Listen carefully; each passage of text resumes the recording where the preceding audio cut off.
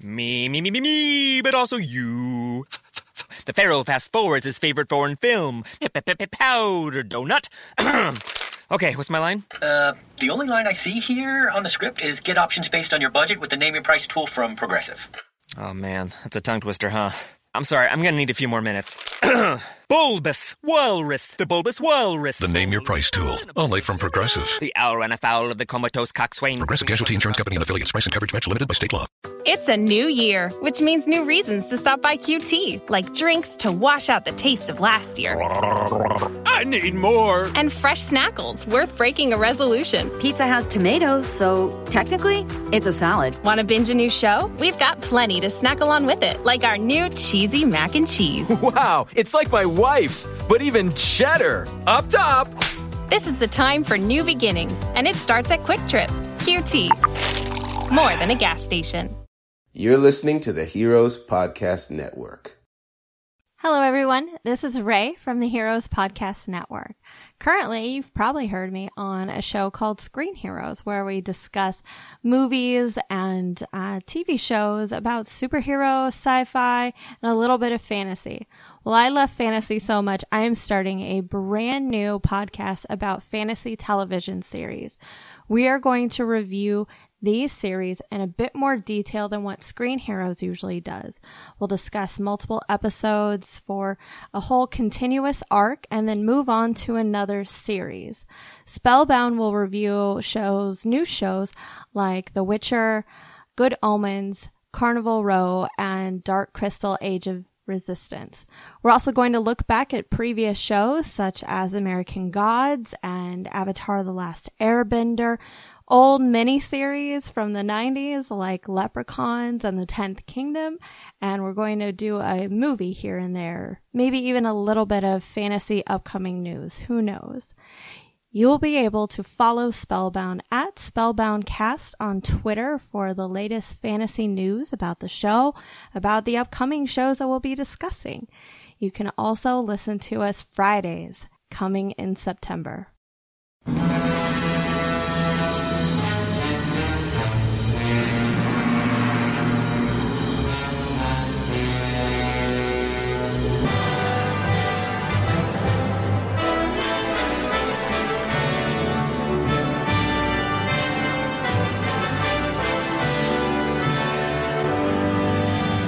Hello, and welcome to another episode of Kaiju Curry House. This is your host, Joe, and I am joined by Mr. Paul Williams. Good evening. Mr. James, Alex, whatever your name is today, who is our friend up north. Wow. And we have also been joined today by Matt, who, as I understand it, is a video editing professional. So hello, Matt. That's right. Biddy to all of you. There we go. All right. Biddy to you too. Tonight's episode will be focusing on the cult classic, because we're not going to call it a classic, the cult classic Crater Lake Monster, which is the 1977 Crown International film directed by William Stromberg. And it is lifted by David Allen's fabulous stop-motion special effects. There is little else to it, but we're going to be going into that. Anyways, getting on. Fellas, I'll do it tonight. What have Kaiju been up to? Thank you, Joe. Shall I go first? Following on from a few episodes ago, we said about having a look in your local stores or eBay trying to find some Kaiju films. And I decided to do that. I went on eBay, typed in the word Monster DVD, and picked up a copy of Humanoids from the Deep for about £3. Oh my lord. Oh my lord. It looks pretty awful. You are in for a treat. It's got more stars than the Crater Lake Monster, so... For sure. This is the 1996 version, not the 80s version. Oh no, the 80s version is so much better than the... No. The 80s version is so much better. And what you need to do is you need to go online and look at the preview, the trailer for the 80s version.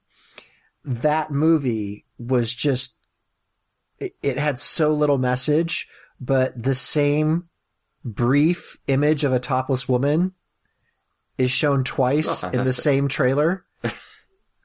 It's got Doug McClure. It's in the same trailer. It was like really trying to throw out there like, hey, young lads, really bad monster movie. But guess what? Yeah, and Vic Morrow's in it, so there's a topless man in it as well. There's there's one scene in that movie that makes it worth watching in and of itself. And it's the scene with the topless woman, but it's not for the reason you think. It's not for the reason you think. It's the fella that seduces her. He is seducing her with a what are the puppets called? He's seducing her with a ventriloquist puppet. Zig and Zag. Oh no. God. There's like he's got like the dummy. The dummy is talking to her and like putting the moves on her. It's so terrible. Yeah, but, I mean, in fairness, it was able to... Oh, I hope that's in the 90s version as well, then. It is not in the 90s version. It isn't, no. Oh. First, though, you should have seen this dummy... The 90s version actually... Drink a bottle of milk while the person's talking. It's a very good trick. That was definitely worth more than a float part. I apologise. Carry on. No. But the 90s version actually tries to be a good movie. The only reason that I've seen the Deep... Tries and fails miserably. Yes, but anyways, it tries. But the only reason I've seen the 80s version is because my friend and I, we rented Carnosaur, which I'm not sure if you guys are familiar with that film, but it was kind of like... It rings a bell. It was released at about the same time as the original Jurassic Park movie, and it was all practical effects. The practical effects were pretty decent for the budget of the original Carnosaur movie. I don't know if it's as good as Carmageddon. I haven't seen that one, but when we're talking about... You guys are terrible. Now it stands up against that. Anyways, on the trailer for Carnosaur, there is in the movie Carnosaur, if you look at the DVD, there is a trailer for Humanoids of the Deep. We were just looking for trailers because Carnosaur was such a gem. We found this, and we went out like the next night to go and watch it because it was just such a terrible trailer. But the original movie, isn't as bad as the 90s version. I think it's because it embraces what it is. But there we go. Sorry to hijack you there, Paul, but fond memories with that. I can't wait to watch it. Alex, James, what are you thinking? Okay, so I have finally sat down and watched something actually good for once. I feel like all I've been doing recently is watching bad films. So more of a series. I sat down and I watched Dark Crystal: The Age of Resistance. And how was that? It's you know what? It's mint. It's really, really good. Yeah, it's brilliant. 4 episodes in, and I started off being like, oh, it's a PG. Maybe I'll play that for my daughter. And then 1 episode in, no, I won't. No, I will not play it for my daughter. I mean, it's quite frightening, but it's good. It's well made. The story's compelling. Can we do? I totally understand. Like, if you watch the original movie, the first line I think that one of the Skeksis says is, "I hate your whimper." And after watching that entire series, I have to agree. Do you have to watch the film to enjoy the TV series, or can you just jump right into the TV series? Because it has been a few decades since Latch watched it. The TV series is a prequel, so you can enjoy it just fine without seeing the movie. The movie gives you essentially the end. It's like watching Return of the King. And none of the others. However, it is interesting because Netflix has left itself a bit of breathing room to make another season, because in between this first season, Age of Resistance, and the movie, a lot happens on Thra that we don't see. So, seeing as how well this was received, I can imagine that there might be more. I hope there's more. I loved it, and my daughter loved it. I hope there's more. And I know that recently me, Paul, and Joe have used the phrase lore building as a polite way of saying when a director basically cracks around and adds stuff, saying, no, it's lore building. But genuinely, there is some very good lore building in the new Dark Crystal. They've taken the world that was built by Jim Henson's studio.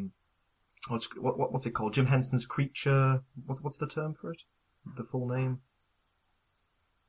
I think it's called Jim Henson Studio. But the world that was created in an hour and a half film, they've built on it so much, and it feels like the same universe. There's no kind of like weird fit. It's flown so nicely.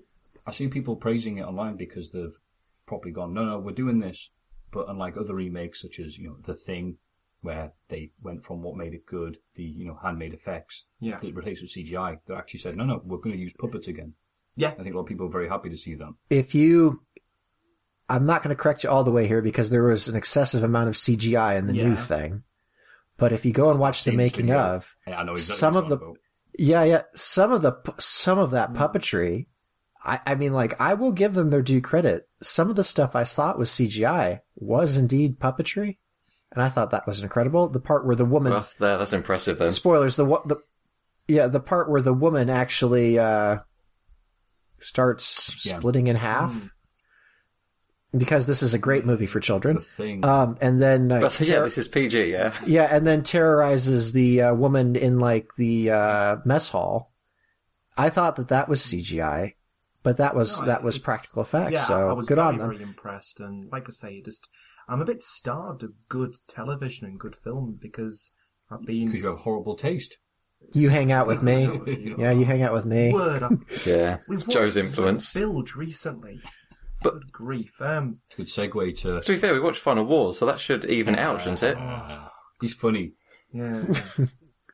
Such a great classic. We'll ask our guest. Exactly. What have Kaiju been up to? In the overall scheme of things, I've no idea, but in my life, I have been watching the Crater Lake Monsters. Is that what I'm supposed to be doing right now? No, like, just generally, what have you been... Like, you mentioned Godzilla vs. King Kong. That's right, that's the other bit. There we go. Read your script, mate. I read the wrong page. Yeah. I had the pleasure of watching Godzilla vs. King Kong for the first time, actually, because it's a film when it was the title of, but I never actually sat down and watched it. And I had the pleasure of watching this with a 4-year-old who wanted to know what was happening in every single second of every minute. And bearing in mind, this is the first time I've seen this, so my improv skills got quite a workout, especially when a bunch of actors came up dressed in brown face. Japanese actors in brown face. Japanese actors in brown face, all doing, and I had to explain, well, they're a tribe who are on Skull Island, and they don't have electricity or even TV. Faroe Island. Faroe Island for King Kong?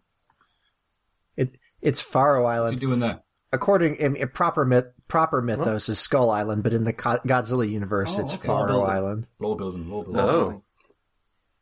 Yeah, more lore building indeed. Houses. I didn't know King Kong's a politician. Anyway, so I had to explain the plot, and even better because it's clearly been edited to hell, to buggery, because they've got the American guy going, well, I'm going to fill you with exposition now, because these are events, because we've taken some of these scenes out, so I'm going to talk to you. He's got 2 houses, because when you play an RPG and you can sort of move away, you can fast travel between. He's actually got 2 different places he lives in. Yeah, do you want to stay at the inn? And he said yes. You say he's not a politician, but King is in his name, so, oh well. Anyway, so... Yeah, that was interesting to see because... She enjoyed it for the most part. My daughter enjoyed it. I mean, she got impatient and kept saying, where's the monkey? When will King Kong be back? When will Godzilla be back? And she basically has the attention span of every single Godzilla fan because she was going, this is boring. All the human parts are boring. When's the monster action? Oh, she's 4-year-old. She's learning. She's learning fast. Yeah, I'm impressed. Yeah. And also because it's when you're an adult... when a boy becomes a man, when he realizes that, in fact, everybody's been wrong for 40 years. There is no Japanese cut where Godzilla wins at the very end. Everyone's presumed. Or if they have, they're keeping it quiet from the rest of the world. So yeah, that was disappointing to see. The executives at Toho they have one copy where Godzilla wins, and they just watch it whenever someone brings it up. Western person asks about it, because we told them they'll be stupid, and as soon as they leave the room, they're like, let's put it on again. So, Alex, what did you think of the soundtrack? Of, King Kong vs. Godzilla. Godzilla vs. King Kong. Yeah. I don't remember. And I was going to say, I'm sorry I don't really remember it. Is there something that should have stood out about it? It's the same soundtrack as Creature from the Black Lagoon. They took that soundtrack for the English dub. You can tell it's from something else. I mean, straight away, because it doesn't fit anything. Really? Oh, sorry, I could, being a film nerd, but I couldn't tell it was King Kong vs. Godzilla. Those crazy blaring horns didn't have any effect. You didn't notice that. That's very distinctive. Stones wouldn't have had any effect on this film. So. You got to understand, side by side, like a couple of weeks ago, I watched Creature from the Black Lagoon at yours, Joe. Room's blacked out in 3D. I'm fully engrossed, and then by comparison, I'm watching, King Kong versus Godzilla, and my daughter's saying, "What's going on? What's going on? What's going on?" And it's like, well, it's very, very fragmented viewing, so very, very different viewing experiences. Joe, what have Kaiju been up to? Right. Oh, so you're saying Kaiju like you? Joe had right. See what you did there? Yeah. I wish I got it when it was my bit. Go ahead. It's a pun. It's a pun. So I had a payday recently, so I splurged a bit. I purchased When Dinosaurs Ruled the Earth, which is a Hammer production. It is the sequel to 1 Million Years BC. Nice. And I also purchased the Birth of Kong Skull Island, the legendary prequel comic to Kong Skull Island. And I read through that, and it's actually a pretty good read, and the art is well and above any other comic that they have released for any of their prequels. So, yeah, it's pretty good. Have you taken the bait and gone for the gigantic 2019 Godzilla, the 500 quid one yet? That's what I was expecting. No, actually, I think I'm going to go down the route of some resin kits and start building some models for a convention I heard about. Buying the kits, doing them up for people, and then basically selling them so that they've got their own kind of perfectly made monster kit. Is that right? I can do that, but see, the thing is whenever you make a kit, part of you goes into it, like the personality of the kit, the thing that you make, like it's your art. There's kind of a bit of you in it, and it's hard to let go of those things. If someone wants to send me a kit, I'll make it up and I'll have fun with it and everything. It's just, I'll be like, I don't get to look at that again. But, yeah, kind of. But, I think it's like in those films where I was looking at, servants in case it comes back to life. But like you have all your resin kits and your Warhammer 40k, and if your tomb is ever disturbed. Oh yeah. I'll stop talking. I was actually looking at I was looking at a couple. There's a Rhedosaurus, which is really nice. And then, believe it or not, there's actually a really decent Crater Lake monster kit that I had my eye on. Was that Kickstarter? Well, it's actually... No, it wasn't. It's by Joe, and I'm going to mispronounce his surname, but I really need to know how to do it. It's Laudati, or Laudati. Yeah, well, anyways, he's a absolutely fantastic sculptor. It's you can look at images of it. It's on Alternative Images. That's the folks that sell it. They're a Facebook group, but it really looks the part. And while the movie may have shortcomings, I think that creature design is really nice, and it looks the part. So it would be a fun kit to build. It looks like when an actor is really good, and he appears in a film that's really bad because he needs the money or he's being caught for tax evasion. That's what this monster felt like for me. So have we started our review of the film now? Should we begin it?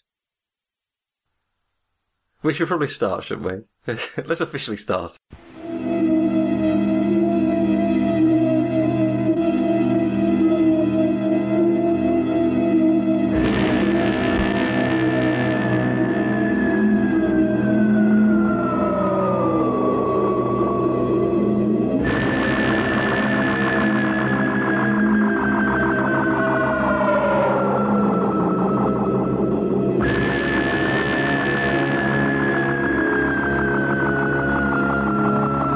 Joe, this was your brainchild, not the actual film itself, but us watching it. What armpit of the internet did you discover this? What possessed me to suggest this film? There was a movie released a long while back, and it's called The Fantastic Dinosaurs of the Movies. And all that this film is, and you can find it on YouTube, it's on Amazon Prime, whatever, all that this film is a few snippets of making of footage and trailers. It's all trailers for dinosaurs and kaiju movies. That's the whole film. It's actually really fun, especially when you're between the ages of 6 and 10. because it just opens you up to all sorts of different things. So the movie Crater Lake Monster is its own thing, but the trailer for Crater Lake Monster is actually pretty fantastic, especially if you're of a young persuasion. So I didn't see the actual film until much later on because it's hard to find, in all honesty. Crown International, which I think you'll probably go into later, Alex, it went under. That was the company that produced the film. So finding a release is pretty hard. Now, it is available on YouTube. You can see it in HD, and you can also buy a bootleg copy on Amazon even. They're under that made to order Monkier, which, you can kind of figure it out. But there hasn't really been a suitable re-release, and I don't think many people will re-release it, but it does have its own little cult following. Anyway. Small business owners, is your internet making office tasks painfully slow? Are your file upload speeds sluggish? Are your video calls choppy? You need more speed. AT&T Business Fiber gives you up to 20 times faster upload speeds at half the price of cable. Faster upload speeds mean smoother, less glitchy video conferencing and faster file transfers. Visit att.com/businessfast or call 844-702-FAST to get our best price on our best service. Imagine it, up to 20 times faster upload speeds at half the price of cable. AT&T experts can help you upgrade to AT&T Business Fiber. Soon, you're going to love your internet. Call 844-702-FAST now. Comparison by Telogical Systems, 12-2020. Ways to get back on target. I watched the film, and it is a bit of a stinker because the editing and the effects weren't finished. The budget was pulled out from under the film about 3/4 way through the production, and what we're left with is fantastic stop motion by David Allen, who was a contemporary of Ray Harryhausen, and in many respects Don Bluth was Disney's rival. I guess you could say that David Allen was one of Ray Harryhausen's rivals. And yeah, and the creature is pretty well done. For the special effects, for what they are, $100,000 was the movie's budget. Stop motion animation is incredibly time consuming. I think that you need 150 images or something of that make to get 3 seconds of footage for a stop motion creature to move around. Yeah. So it's incredibly time intensive. You have to get the lighting right. You have to have the model, the art. You have to put it into the film correctly. So just from that perspective alone, the amount of creature time that's in this movie is actually pretty decent. So yeah, so it's pretty decent. But when you think about how much effort would have gone into that for the sake of everybody in this picture is getting paid $100,000, that's the whole budget. I think it's really well done. Now, what the movie is actually about is a remote lake in Oregon. It's called Crater Lake, and there's a meteorite that hits the lake. Whilst this meteorite, more or less the same night this meteorite hits the lake, there's a group of scientists. They're looking at some cave paintings, and they show Native Americans coming at odds with what looks to be a plesiosaurus, which is an aquatic reptile that lived during the age of dinosaurs, the Mesozoic. It's basically like a Nessie-like creature. Isn't it? Plesiosaur. So for those of you who are familiar with what the Loch Ness Monster looks like, a plesiosaur is kind of that same thing, this is what they're going for.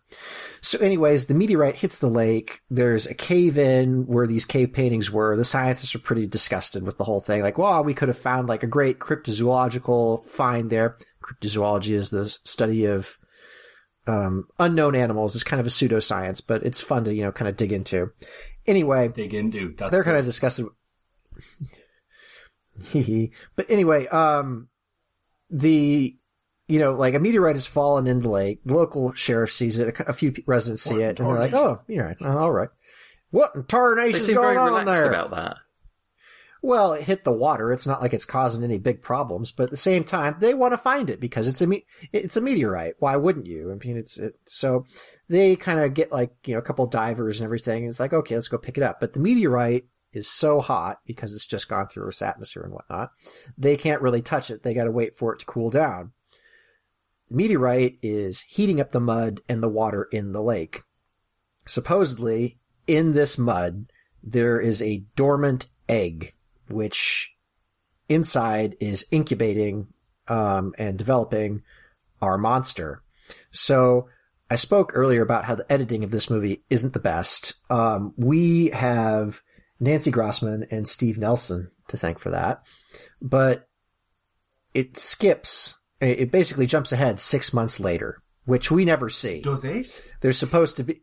Yeah, it does. It skips. It's supposed to move forward 6 months later. So the okay, that explains something. Yeah, so the monster basically has. Yeah, so the monster. There are hints of it, which I'll get into. But the monster basically has been incubated in this warm mud or whatever. I mean, like, we're ignoring the fact that eggs need to breathe, and this is an air-breathing creature. But, you know, suspension of disbelief. This is a late-night monster movie.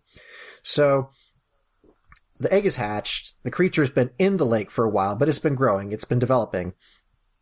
Now, you understand this 6 month jump because our basically comedic doppelganger, or comedic guys here, their names being Artie and Mitch, they rent boats on this lake for people to go and fish and whatever. And in one of the first casualties of this creature, a guy goes out, rents a boat, expects to fish, and Artie and Mitch, they're like, you know, nobody's caught a fish on this lake for 6 months. And that was one of the hints, like, you know, across the bottom of the screen is supposed to be like 6 months later or whatever, but it's never done. Nobody's caught a fish in the lake for 6 months. That's because all the fish have been eaten by this creature that's been growing. That so was not clear. It's hunted. That was not clear in the film. If only we'd paid attention. Again, it all comes down to the editing and what was left out. Anyways, the creature has eaten everything in the lake, so now it is more aggressively moving on to what it can find for substance. And the guy that goes fishing, he's our first casualty. They had a pretty good head prop for this film, which is used in all the scenes where someone's getting eaten. He gets eaten. There's an attempt at a jump scare because he looks around, there's nothing there. And he looks around again, and it's there, and there's the...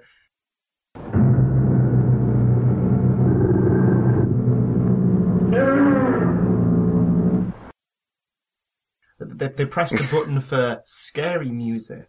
No, they pressed the button for the King Kong vs. Godzilla soundtrack, and it worked. And obviously, just to cut in here, because you're doing a very good job of explaining the film of the bits we missed, which is 90% of the film by the sound of things, but you said the monster went looking for substance. Well, spoiler for later on in the film, it couldn't find anything of substance. It found this film instead, and it starved to death. Wow. Oh dear, poor film. Anyways, long story short, there's a few people that figure out that there's a monster in the lake and they need to do something about it. There is the local sheriff, who seems like a pretty competent guy. He has the 70s plumber mustache and some amazing sideburns and a terrible comb over. But, you know, he's had a hard life, man. In that part of the world. Yeah, at that time in that part of the world, he's on point pretty much. There's the doctor, and we assume he's a medical doctor because he does the examinations. He does the coroner examinations. And then we have the two archaeologists. We don't want to call them paleontologists because they are studying cave paintings. So they're archaeologists. And then there's Artie and Mitch. Those are basically our main characters. Artie and Mitch are the two buffoons that rent boats. They're the comedic relief. Job titles. So, like, you know, the doctor, the paleontologist, Artie and Mitch. Yeah, Artie and Mitch. Yeah, we didn't really need those. We didn't need them, but at the same time, they're there. And they aren't completely terrible. They give a little bit of substance to the film just to at least show you what the local community's like. They are, it's lore building, definitely. In the new Godzilla film, but have two guards called Arnie and Mitch, and they could be The Navy SEALs. Buffoons. Anyways, things come to a head on, basically the town's discussing what to do with this thing. There are two camps: kill it or trap it and use it to bolster the local economy. The kill it team seems to win when the creature just inadvertently shows up and starts trying to eat people. They take a piece of earth-moving equipment, they ram the prow into it, and then when the creature basically lunges its head forward, they drop the shovel on top of its neck, cutting pretty deep into it. The creature kind of stumbles off and dies, but for what it is, a simplistic movie done on a budget that you could, it's $100K. It's nothing. You couldn't do. Yeah, you couldn't hardly do anything these days. The film was a financial success. It took in $3 million. So it certainly made its budget back.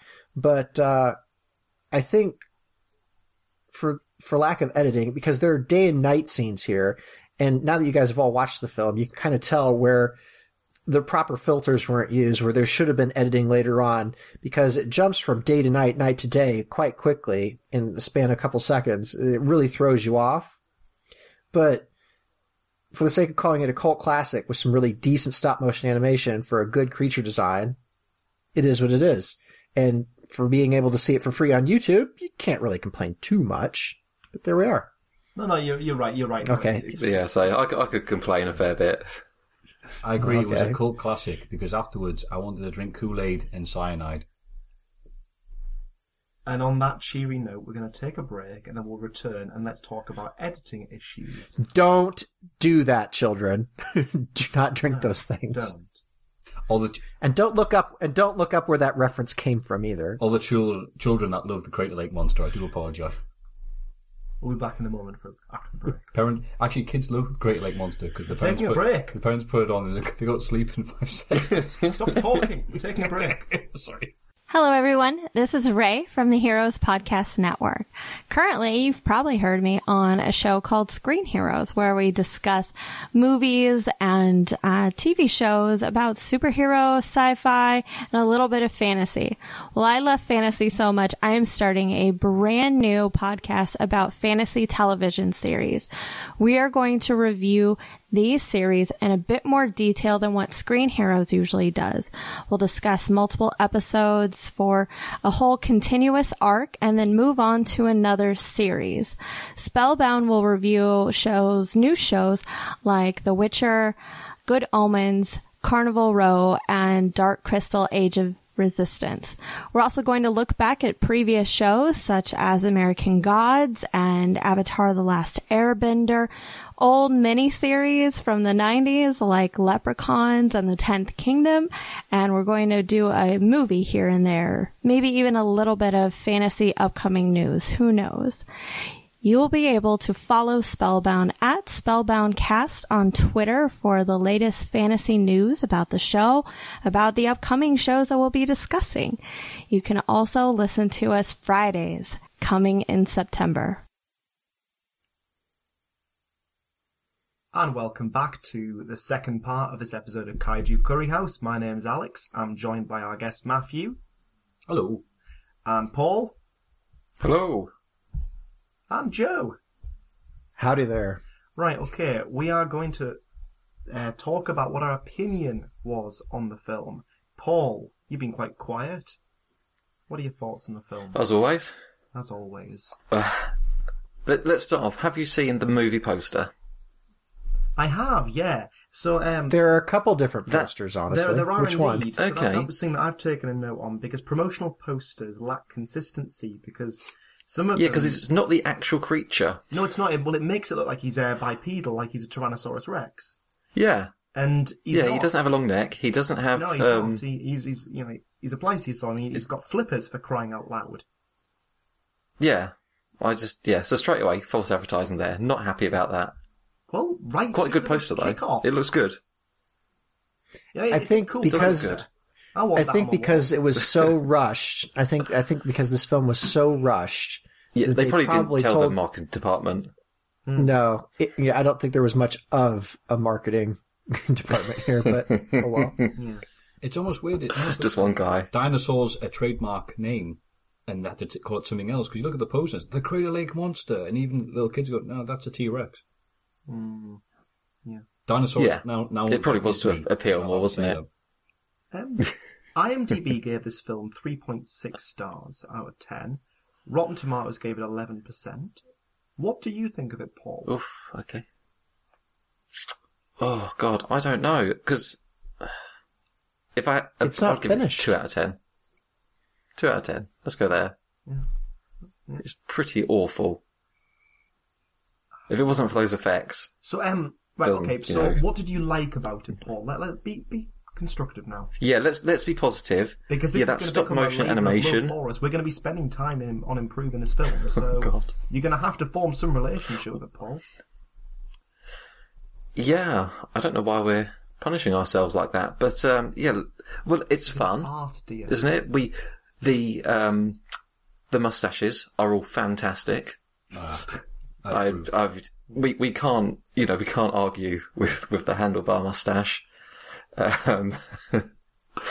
The dinosaur for the creature, he's well done. I mean, the effects obviously are top notch for 100,000. I'm trying to find some other good things about the film. I can't really think of much more than that. What were the issues for you? Well, the directing is all over the place. I mean, the director, who's William Stromberg, this is his first and only directing job. He did visual effects for Night Train to Terror in 1985. Oh, okay. Yeah. Was that that was after this then. So he did. So he directed a film and then did some effects. Yeah, and that's it. That's okay. That's about it. Okay. I hope he found some other work. Well, hopefully he didn't do the light shots as well, so he didn't go from night train to light train, middle of the day train. Hopefully he learned a bit more from this job.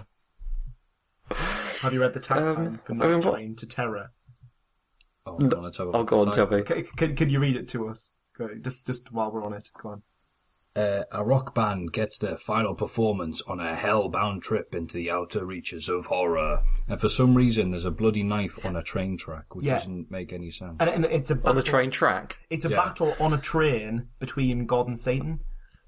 Okay. That counts as kaiju. No. This sounds great. Yeah. Can we... Let's talk about better films during this podcast. Yeah, okay, back to the Crater Lake Monster. So back to Crater Lake Monster. The director. Yeah, so I don't like the. You're completely right. I don't like the directing. Sometimes it's static, sometimes it's just clearly, with a camcorder just bouncing all over the place. They couldn't afford a tripod. The music's pretty awful. It just comes up now and again. In fact, the music's weird. On this, it is weird. And I mean, actually, there were some bits that were kind of creepy. But there were other bits where it was awful, and there were some bits where there's just no sound or music at all. Yeah. It obviously wasn't finished, as we've said several times. This film didn't get the love it deserved. It could go up to like a 3 or 4 star in my mind with some better editing. Uh-oh. Yeah, we're great partners, great responsibility, Matthew. How up to that? So, Matthew, all on you. 3-star. Sorry, I've just checked my schedule, and apparently the position for Night Train to Terror 2 has just come up, so I'm unable to give you the 4-star. Oh, actually, no, if it's a Crater Lake Monster, I'll do it like they did. I'll just take music from other stuff to make it better. So, the Crater Lake Monster's coming over the hill, and the couple are going, no! And then suddenly out of nowhere...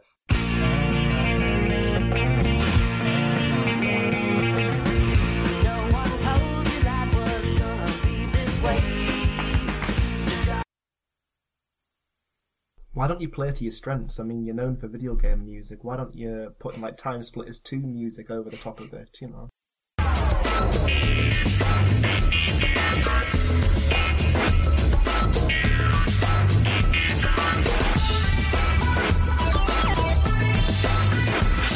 That'll go down the stall. Oh no, it's the Crater Lake Monster. And it's well, actually, with the mustaches, some of that soundtrack could work. Exactly, that was set in the 70s. And the Crater Lake Monster, I'm just saying, could have a mustache. Okay. Yeah. Return. Can you edit that? Now, okay. What? We've got the poster for the film. Let's talk to Charlie as soon as this is done. Bear with me. Return to Planet X. TimeSplitters 2. Yeah. The Greater Lake Mustache. You can make it happen. Stunned silence. Yeah. Matthew, what did you think? You just watched it in the last hour and a bit, so it's fresh in your mind. Yeah, you'll be seeing it when you go to sleep tonight. That's right, the stink lines. A fresh steaming pile. Yeah. All right, look, it ain't a great film. I'm not a film snob by any means. I wouldn't be, if I was, kaiju would be the worst genre in the world to be sticking my nose up at. But even so, the film comes after Spielberg's Jaws, which I think had many similarities to, but they miss out on a lot of the things that Spielberg did very well, such as, suspense and build, making you care about the human characters, which I think a lot of monster films, kaiju or otherwise, suffer from if they're not made by people who really care. But I think the funniest thing was, obviously, the editing's all over the place, sloppier than an Italian police investigation.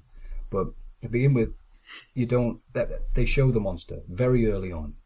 They show the monster eating people, and then I'm trying to use a PG expression, they've done their bit early on, and they've still got another hour and 20 minutes to go. So they have to go, okay, here's somebody else, and guess what? They get eaten by the monster. And get this, there's a couple, and one of them looks like De Niro in The King of Comedy for some reason. And they get eaten. And it's like, yeah, we know. You've established the monster as evil and eating people, or she's hungry. Fancies a kebab. It's had a busy time being in Crater Lake, which is next to Susanville. Was apparently a large prison population, presumably because they all saw this and took the murder. And so there's not a film. And even worse, they've had to insert the little comedy stylings of, Laurel and Hardy were busy, so they've got friggin' Alan and Mitch. And it reminds me of, I'm not sure if you guys have ever seen the Grindhouse classic. Here's 3 great reasons to get the new Samsung Galaxy S21 5G at T-Mobile. 1, it's free for both current and new customers when you trade in an eligible device. 2, T-Mobile's the leader in 5G coverage. So, 3, you can unleash 5G speeds in more places with your new phone. Get the new Galaxy S21 free at T-Mobile, the leader in 5G coverage. Phone via 24 monthly bill credits plus tax. If you cancel credit, stop and balance on required finance agreement may be due. Contact us. Qualifying credit and consumer plan required. See details at T-Mobile.com. When it comes to working at Geico, our best advocates are our employees, like Maxine. But since she is so focused on growing her career, we hired an actor to read her story. At Geico, I love mentoring the new associates to help them make this a career and not just a job. And with new opportunities and job stability, Geico has been helping people grow their careers for over 75 years. The only downside, she still hasn't met the gecko. Where are you, fella? Ready to start your career, Kansas City? We're hiring claim sales and service agents. Apply online today at geico.job/Kansas City. Last House on the Left. It was one of Wes Craven's first films, I believe, and it's a very horrible film. And it's supposed to be. It's about this gang of teenagers who get kidnapped by these evil hippies and lots of bad stuff happens. But because they need to have it a certain length to make its money, indescribably, Wes Craven thought it would be a good idea to have a comedy side plot with these wacky people, these police people, try to get to the situation. The car breaks down and this big fat old woman has to give them a lift and wah, and it cuts back and they're killing people. It's one of the worst, differences in tone things you've ever seen in your life. And this reminded me of this, because it's like, well, that dinosaur's definitely eating people. I wonder what Alan and Mitch are doing. I wonder how the boat business is thriving during this economy when there's no fishing to be done.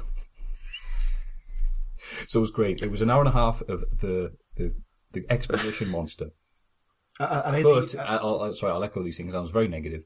The positive things were, yeah, you're right. The stop motion was splendid. Obviously, the film stock suffered because the shots don't match up at all, just in terms of the quality. But as the effects, yeah. Considering this is 77, I was very surprised to see it was 77 because the effects look like 20 years ahead of their time compared to the rest of the film. And like I said, too good for this film. I like to think if it hadn't been for the great effects of what his name is, that we wouldn't be talking about this film. No, it wouldn't even have a Wikipedia page. No, we wouldn't. For the stop motion effects. And that's there. We go. Da-da-da-da-da. Yeah, Joe, Alex, your thoughts? Oh, go on. Okay. I really like the shots of the lake itself. There's a couple of shots when it's got the mist on it and. At night time, it actually looks pretty eerie. And I do think there's a lot of potential because the premise of it, I think, yeah, That sounds pretty good. Meteorite lands, incubates an egg, and you got big dinosaur eating people. I think, yeah, that sounds like a film I would enjoy. And the misty effect on the lake looks good. But God did that. God did the fog. They just pointed the camera. Yeah. Wow. Yeah, where's his credit? Yeah, you're right. No, God's busy. But he held the camera up. God's busy in Night Train to Terror. Fighting Satan. Oh, he did such a good job. Yeah. Doing the production on this. They got hired again. Yeah. Like Clint Eastwood got started off in Gunsmoke and stuff. I thought Clint Eastwood was in, what was it you told me, Joe? He's in Revenge of the Creature. That's his first camera role.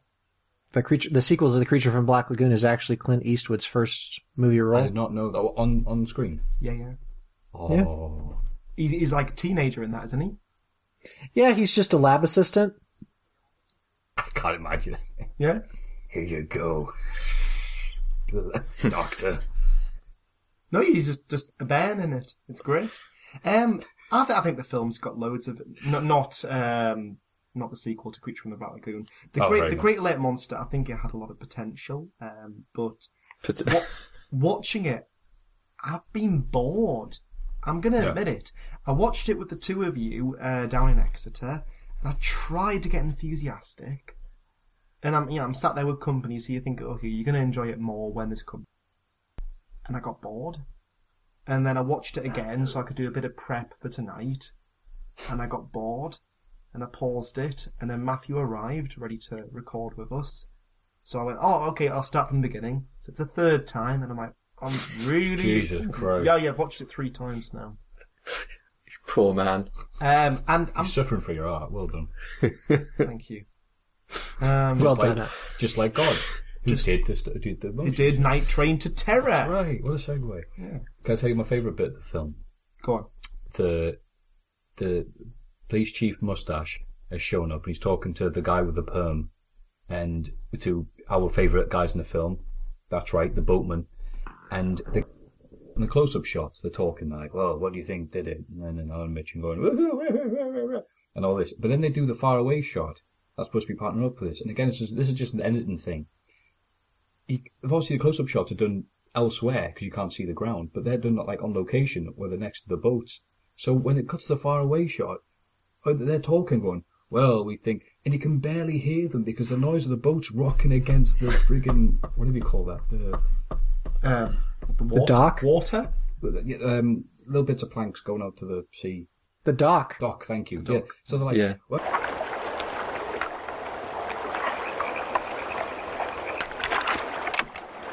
All ready? Ready.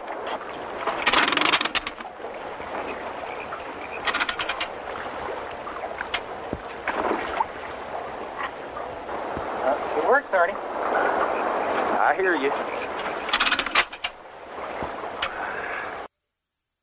Plonk, plonk, thud, thud, thud. It's great. My favourite line was when the sheriff's been asked about, trying to find the body in the lake. Well, it's a big lake, Jesse. That was great, and just he's got a point. Pipes up and says that. Point. There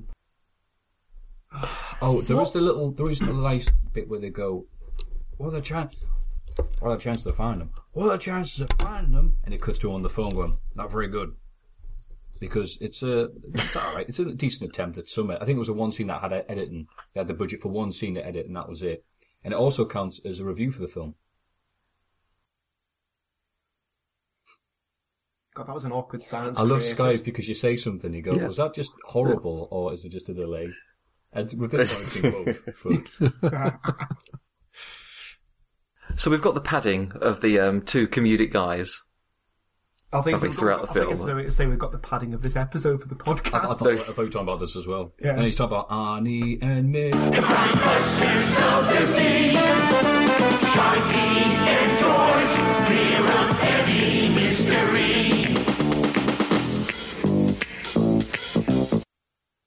Well, who now have their own theme song.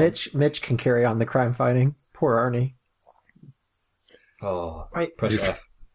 Joe, Spoilers. You took us down this dark path. What do you think of this godforsaken, steaming pile of crap, what do you think of this? Of potential. Okay. All right. So, to defend myself here, because I feel like now I have to. You guys have mentioned before, I think it was actually our first podcast episode where you were talking about drive-in movie theaters. So, drive-in movie theaters, part of the appeal was that you'd have a good movie, and then later on towards the night, you'd have the schlock. And kaiju movies, monster movies, whatever, they were normally the schlock. They were the late-at-night stuff, and more often than not, it was the weird and wonderful fun things that you took your friends with, popcorn, have a laugh. Now, to read off a couple of films that were released by Crown International, we have Dracula's Dog. I was going to say that was the first one I saw on the list that took my attention. Yeah, Zoltan. Yeah, Zoltan, Dracula's Dog. My mom's a werewolf. Yep, my mother's a werewolf, yep. And I've got Chain Gang Women, Orgy of the Dead. Children, ask your parents what an orgy is. Don't go looking on the internet. But anyways, I mean, to tell you, Alex, how what I felt about some of their other releases, remember the absolutely awful American cut of Varan the Unbelievable? Yeah, it was done by them. It was done by them. So I'm not saying that everything. Yeah, I'm not saying that everything that this place did was fantastic, but it had its part. What you'd have is you'd have the drive-in movie theater place, you know, like you'd go in, you'd have a laugh. There were these cheap films that everybody would go and see, and you were there to socialize, have your popcorn, whatever, hang out. And that was just kind of what you went for. So this film, I don't think it's trying to be a classic. I think probably the best film that Crown International has released that I've seen is Where the Red Fern Grows, which it's a great book. Read the book first and then watch Where the Red Fern Grows. It's about a boy raising 2 hound dogs. But it was never. How does it stand up to They Saved Hitler's Brain? Also by Crown International. Well, you see, you know what you're getting into here. I mean, you can go one or two different ways. So, to give you a parallel, Hammer Films. Hammer took the high road, and they didn't exactly have the highest budgets, but what they went for is they really tried to throw everything that they could into acting talent and a decent plot. So you can have films with Dracula with people with mustaches, sideburns to all get out, and the plots are absolutely bonkers to a degree, but I mean, at the same time, you know, like they are, you know, I mean, like they have proper setup, they do the right pacing, they have the right editing and cutting. There's the high road there. And what Crown, I think, was going for was, again, you know, like a little bit silly stuff. It's late at night. We don't want to give anybody nightmares. We just want to have a fun time. There we go. So in this case, they got a very believable monster.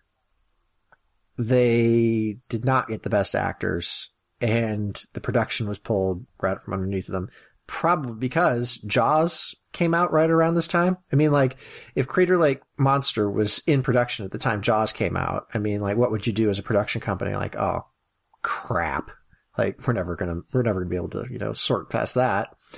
Or, you know, like are all the Jaws copies. They probably, you know, took some funding for it because it was no longer nearly as original as they thought it might have been. Not that a dinosaur rampaging and eating people would have been original anyways, because we had Lost World in the 1920s and all the copycats since. But despite its shortcomings, the movie still manages to be memorable. People are still talking about it. I mean, the fact that there's... there are other people that talk about this film. You can look on YouTube. It has thousands and thousands of views on YouTube for the full film. You have a resin kit that's been made up because the monster's design is good. There's a film called The Giant Gila Monster out there that people talk about. That's another cult film, and people still watch that. So there is an appeal in this film, whether or not it's just for the schlock value, you know, for guys like us to just rip it apart and go, oh my gosh, that was terrible. But in a sense, it is fun to do that to a degree. And I don't think that they were necessarily going for what Toho or Daiei were doing in Japan, or even what Spielberg was doing. This is, its own budget, goofy kind of horror thing. And it only had a budget of $100,000. Jaws had a budget of $9 million, to give you an example of like a contemporary, similar, I wouldn't want to call it a similar plot because the plot of Crater Lake is lacking compared to Jaws, but similar era, similar genre. Yeah, exactly. So, it's a budget fun time. It's not necessarily something you devote a lot of time to, but it's its own brand of fun.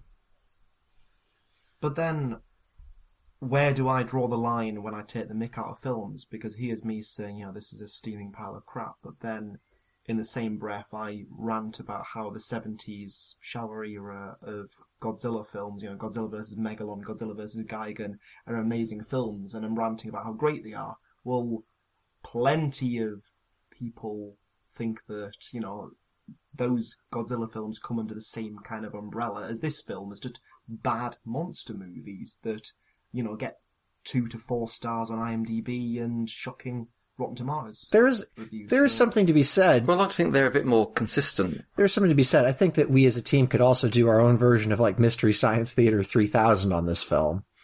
But the fact that hasn't been done, it's one of those deals. You've raised a good point, actually, because I kind of did my background reading, and what I learned was that several of the Crown International films have been used by Mystery Science Theater 3000, which will come as no surprise to people who know Mystery Science Theater. And going back to the point that Joe made about kind of the drive-in theatre, I think Joe needed to be at the board meetings for Crown International. He might have been able to keep them going and save them from going under, because he sold the vision of them very well. 50% of all exhibitors who used Crown International films were drive-in theatres. So they were very much going for sort of exploitation cinema, B-movie, and just, I don't know what kind of collective genre you call that, Joe. Help me out. Just B-movie, yeah? Just B-movie. In a drive-in cinema, on a giant screen, this would have been a fun movie to watch. I guess so. If I was in my car, especially in the 1970s, in the 1970s, like we are spoiled for choice now, but in the 1970s, in drive-in movie theater, giant screen, could have been fun. See, it's difficult to sell that to me because I can't imagine a situation where I'd be in a drive-in theater, but I've never been to America.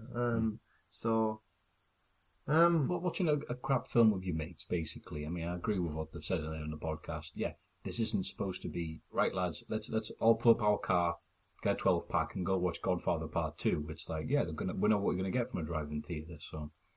Then again, I have to say, I think Crater Lake Monster is the type of kaiju that sends friend requests to Rodan and they never respond. I mean, if we want to draw a parallel, because usually we talk about Japanese monster movies here, The Legend of the Dinosaurs and Monster Birds draws a very close parallel to this movie in terms of the special effects are probably pretty good. The execution of the rest of the film is lacking. And I don't think many of our listeners will have even heard of that movie I just mentioned either. So, fun times. Say the name of the film again. Legend of the Dinosaurs and Monster Birds. Wow. That just sounds like a book title rather than a film. It does? See, I was thinking of comparable films to this, but on a much higher budget would be Q the Winged Monster. Or was it the Queen? Q the Winged Serpent. Q the Winged Serpent. That sort of similarly, cruddy B movie. I could imagine going to a drive-in theatre for that. Right, let's take our second break and we'll return with our plans on how we are going to improve this film. Hey there, I'm Batman, and I wanted to tell you about my friends at the Screen Heroes podcast. They deliver sweet justice in the form of discussing movies, television, and me. They love my movies, every single one of them. Yes, even that one. Sometimes they even have me on as a guest, which is thrilling. You can find them at twitch.tv/heroescast. Heroes Podcasts, live on Tuesdays at 9 p.m. Eastern Gotham time. If you can't tune in live, the new shows go up on places like Spreaker, Apple Podcasts, Google Play, Gotham Radio, and Themyscira Live. Now, back to your regularly scheduled Batcast. Welcome back to Kaiju Curry House, where we talk about films that you don't have to watch. That was awful, wasn't it? You can watch this if you want on YouTube. For free. No, breaking news, sorry. Criterion Collection are announcing a 2-disc set steelbook of Crater Lake Monster. Limited run. Very limited. One copy. Steelbook edition. Steelbook. Steelbook. It says, great for putting your cups of tea on, or perhaps any small fires that might break out. Fantastic. How are you feeling, Jim? Great for your nana storing her sugared almonds in. It's a really heavy steelbook as well, so if you're disturbed in the middle of the night and someone's coming at you, you can throw your copy of the Crater Lake Monster, and either it'll hurt them and knock them out, or they'll see the Crater Lake Monster and run away. The Crater Lake Monster, how it saved my life. I can see it now. Give me all your X-Plus. Oh, you twat. And even worse, if James is robbing your house, he'll look at it and go, oh no, not this film. Run away. Can we just pause? Can we just pause for a second? Okay, yeah, but not actually pause. Sorry. No, not actually pause. I've just opened up the Wikipedia for My Mom's a Werewolf, and the poster is just absolutely stunning. It's not enough for T-Rex. No, but I feel like you guys have to do this while we're on the podcast so that the laughter... Right, okay. I was trying to look for what the kaiju was in Red Dwarf, but it's got nothing to do with anything we're talking about. So, my mum is... My mummy's dead is what comes up. Jesus, my mum. Oh, Jesus. Wow, that's really dark. Good old Wikipedia. So is this going to be your if nothing else? Check out the movie trailer. Post as well. Is it on Wikipedia? Sorry, what's it called? Is it My Mum? My mom's a werewolf. Oh, American Mum. That's... Well, there's just some legs. Oh, my mum. And, she's shaving her legs. Oh my god. Well, those are some she's great a werewolf. Faces. That's what 90% of YouTube thumbnails. Okay, but who's my mum's a werewolf. Who's the weirdo like down in the bottom right, like smiling and pointing? What one with like a? Well, she's got a mystic ball. Uncle Fester. It's Mystic Meg. That's Danny DeVito in Batman Returns, isn't it? Now you see, okay, so we've just seen this. I mean, I'm actually curious to watch that film now, and I'm pretty sure we would have a fun time sitting together watching it. The Crater Lake Monsters. It's a kaiju film? Yeah, the Crater Lake Monsters on a similar vein here. So, you see the poster art, you see like a hokey trailer, and you're like, oh, that'll be good. Let's get that. And then you watch it. Don't think we ever said that'll be good, but yeah. No. And it's hard for us to really be too critical of a film. Like, it's not quite Francis Ford Coppola's best, is it? What's it called? My Mum's a Werewolf. I think we can all appreciate that. That poster's amazing. I wanted to ask, by the way, how did you find the Crater Lake Monster? Like I said, it was the trailer was on a film called Fantastic Dinosaurs of the Movies, and I saw it. Right, but you said you saw that as a kid. Did you remember that? See, I think the link, Joe, must be that looking at the things that Crown International Pictures took on, they did their edit of Around the Unbelievable. So, is that how you discovered it? Well, I'm a bit of a lake monster, but I love. I can't say that cryptozoology is a legitimate science, but I do love lake monsters. I love the lore around them.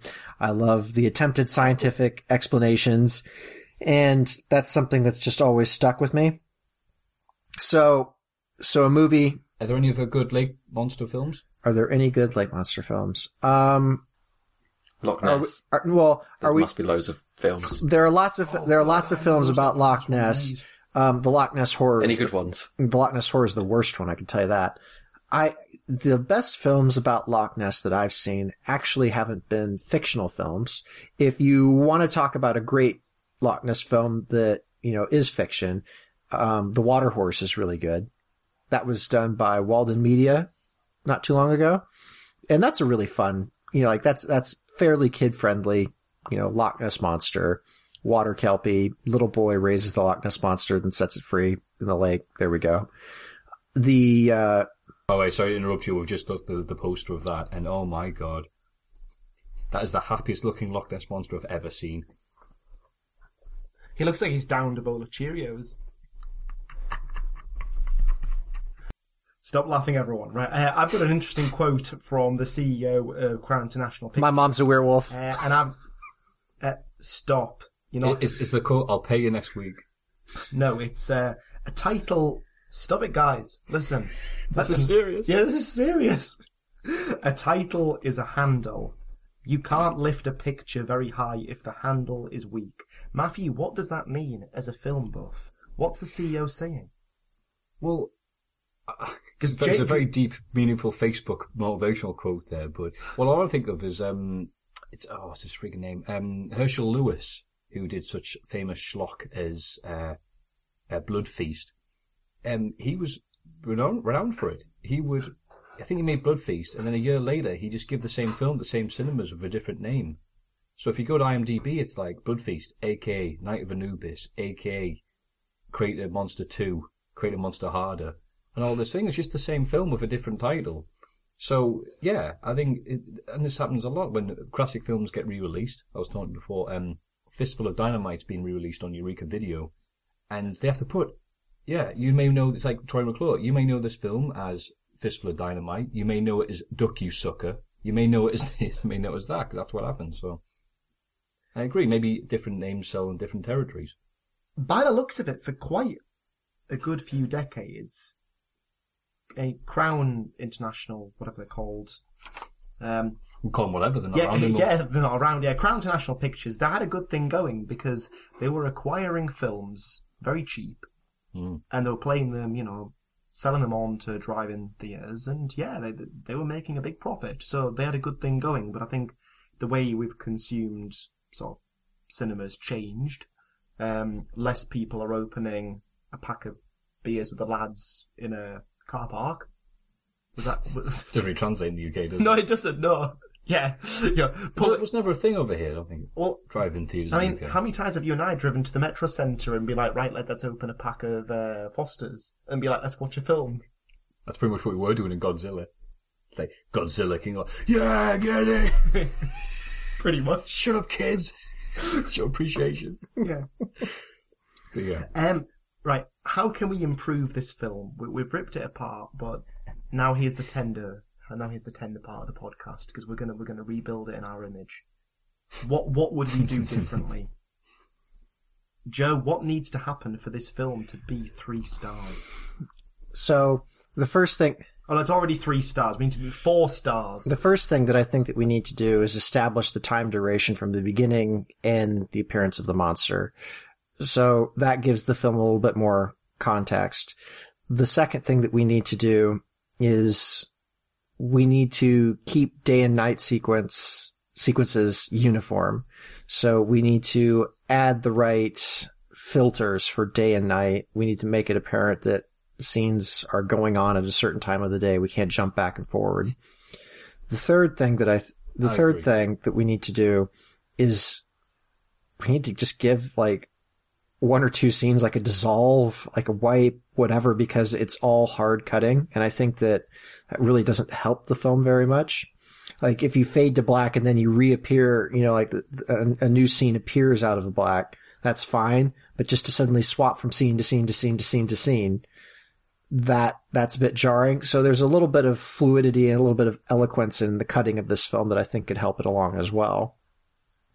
And maybe like you mentioned earlier, Matt, like some of the crispness of the audio could potentially be improved upon. It's just little things that I think could do it. I mean, the acting, we're never going to be able to salvage that, but to a degree, the acting's part of the charm. The monster, it's fine just the way it is. Like we've all said in this podcast, the monster itself is what sells this picture. This is the reason we're still talking about this picture. David Allen did a great job. Obviously, the majority of the budget went into the monster. So if we change those few things, the bits that the director William Stromberg actually said ruined this film when he was asked about it. I think that like maybe we could see if what he says is true, and we could pull this up. I mean, those are areas of obvious improvement, and they're confusing when you watch the film. Following my string of good luck chatting to various low-level kaiju celebrities, shall I approach those two boat blokes? What's their names? Well, there's Glenn Roberts, who's Arnie. Right. And then there's Mark Siegel. They need to be on our show. Right, okay, I'll find them. I'll be like, hey, remember this film? Mate, I'll be so happy. So, what if they cut... Yeah. I was going to say, we have to re-edit this, or actually, listen to the podcast, and we're like, yes, it's a great film. I love the performances of Arnie and Mitch. They carried the film on their backs like Atlas. They'll get a phone call from me, and I'll be like, hey, it's Alex from Kaiju Curry House, and I'll be like, It Chapter 2, they'll run off and puke, like, oh god, I've been waiting for your call for 27 years. The guys from the guys from Legend of Dinosaurs and Monster Birds warned me about you, lads. And the plan is, I think Joe, do you want to announce our plans formally on the podcast for next year? Because we've not actually talked about it yet, have we? So, on August 8th, 2020, we are having the return of UK KaijuCon, and we are going to be hosting it in Birmingham. If you want further details, you can go to our Facebook group, or you can visit us at ukkaiju.com, where we go into the convention in more detail. However, we are toying with the idea, and I think we're going to go through with it, that we are going to take this film that was not finished, that nobody has bothered to touch or re-edit or finish the way it was intended. We are going to put those pieces into the film, and we are going to show people our version as we think that we may improve it, and see if we have done a halfway decent job and if we can raise the steaming pile above 3 stars. Have I summed it up pretty well? You have. We're going to be playing it we're going to put it on the projector in the big studio room that we've hired for the con. And we're going to be playing it, and we're going to have our attendees watching it. And the closest metaphor I can think of is you make a pasta bake, and you have your fill from that, and there's a little bit left, and then it gets put in the fridge. And it was an alright pasta bake. What is this? And right, just bear with me. Bear with me. Let's see where this leads. And the thing is, that pasta bake should have been chucked out. But a couple of weeks down the line, it was taken out, and we've basically gone, is it safe to eat? Well, we're going to find out. God, that was beautiful. Remember when Abraham Lincoln said that? Oh, Jesus. So, is that my job to re-edit? When I was explained that I was going to have to re-edit the Crater Lake Monster, I went, this will be easy. Yeah. I'll just put the SpongeBob SquarePants in bit and go, 6 months later. You'll just it's actually supposed to be the Crater Lake Monster Redux. No, but you take that portion of pasta bake out the fridge, you put a bit of salt on it. The pasta bake analogy again.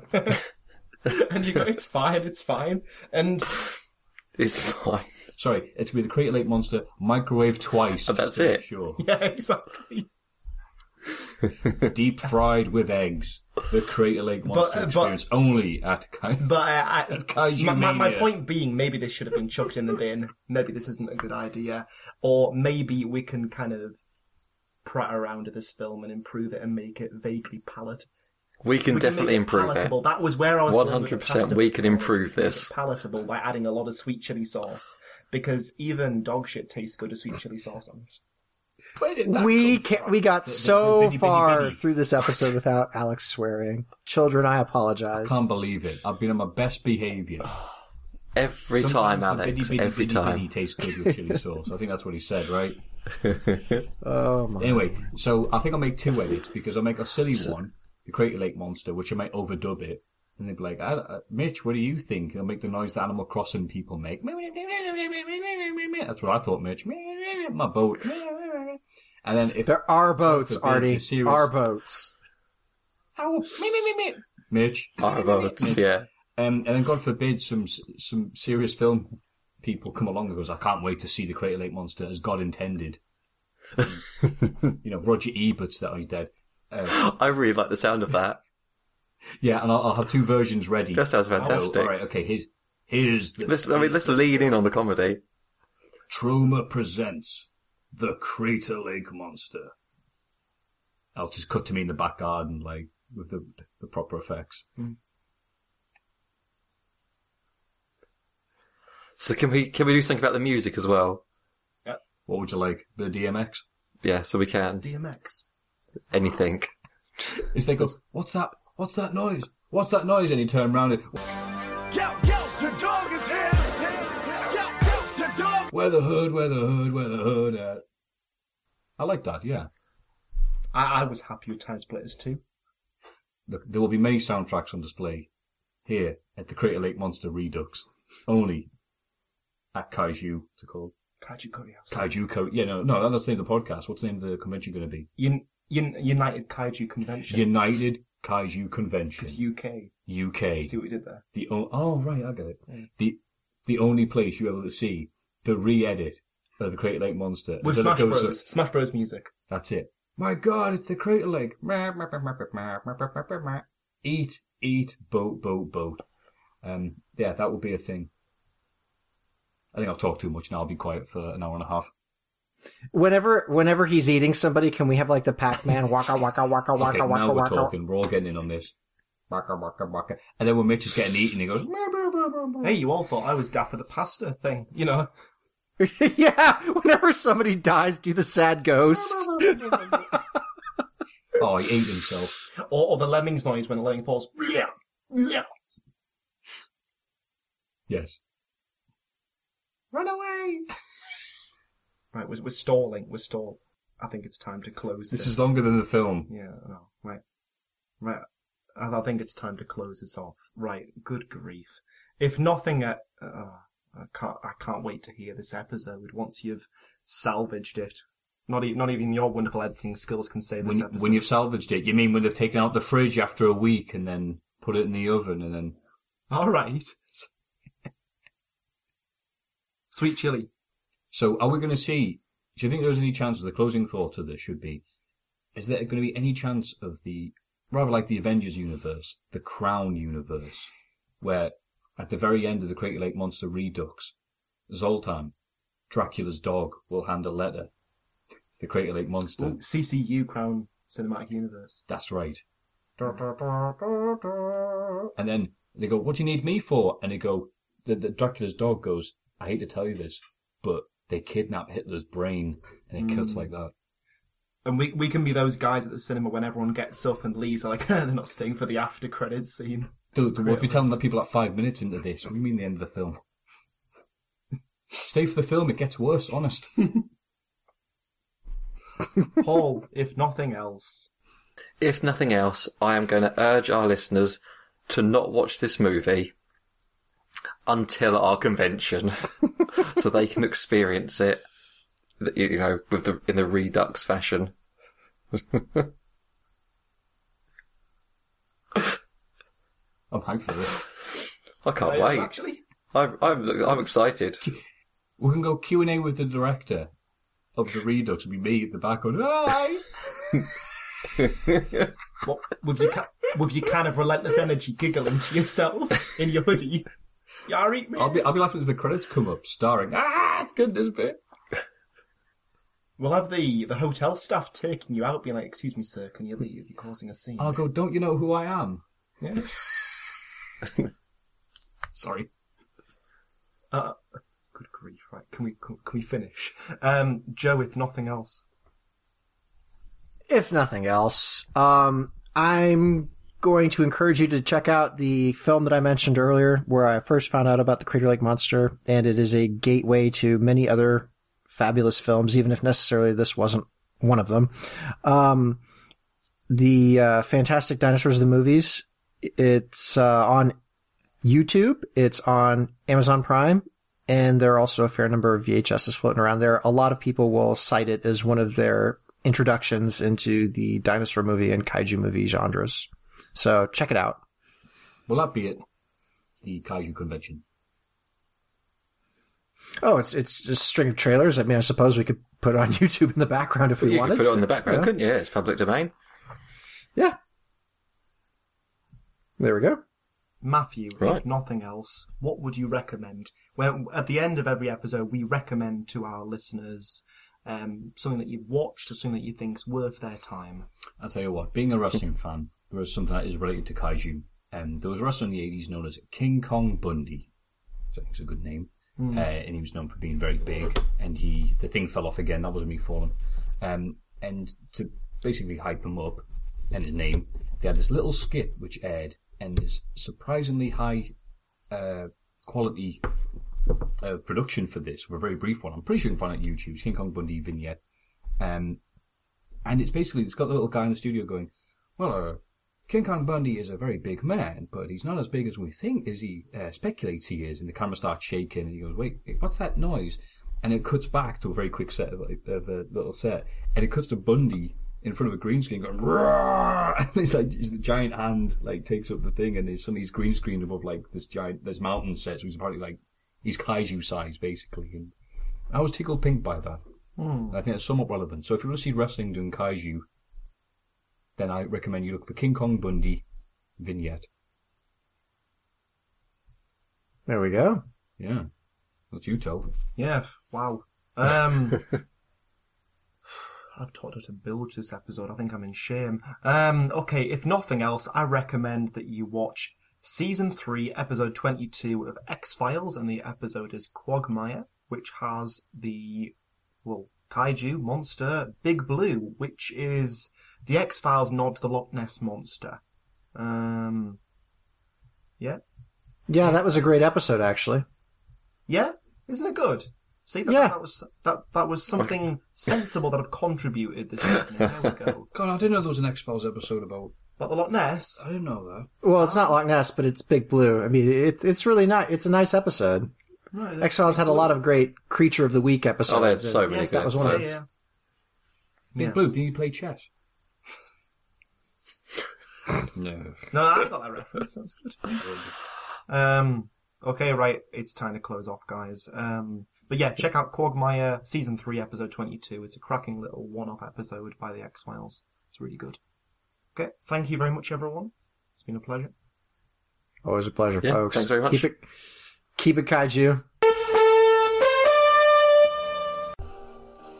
Kaiju Curry House is part of the Heroes Podcast Network and produced by UK Kaiju. You can follow us at UK Kaiju on Twitter, Facebook and Instagram, or find us at heroespodcasts.com. Please consider subscribing to the show on Apple Podcasts, Spotify, Spreaker, Google Play, or tons of other podcast services. Thank you very much.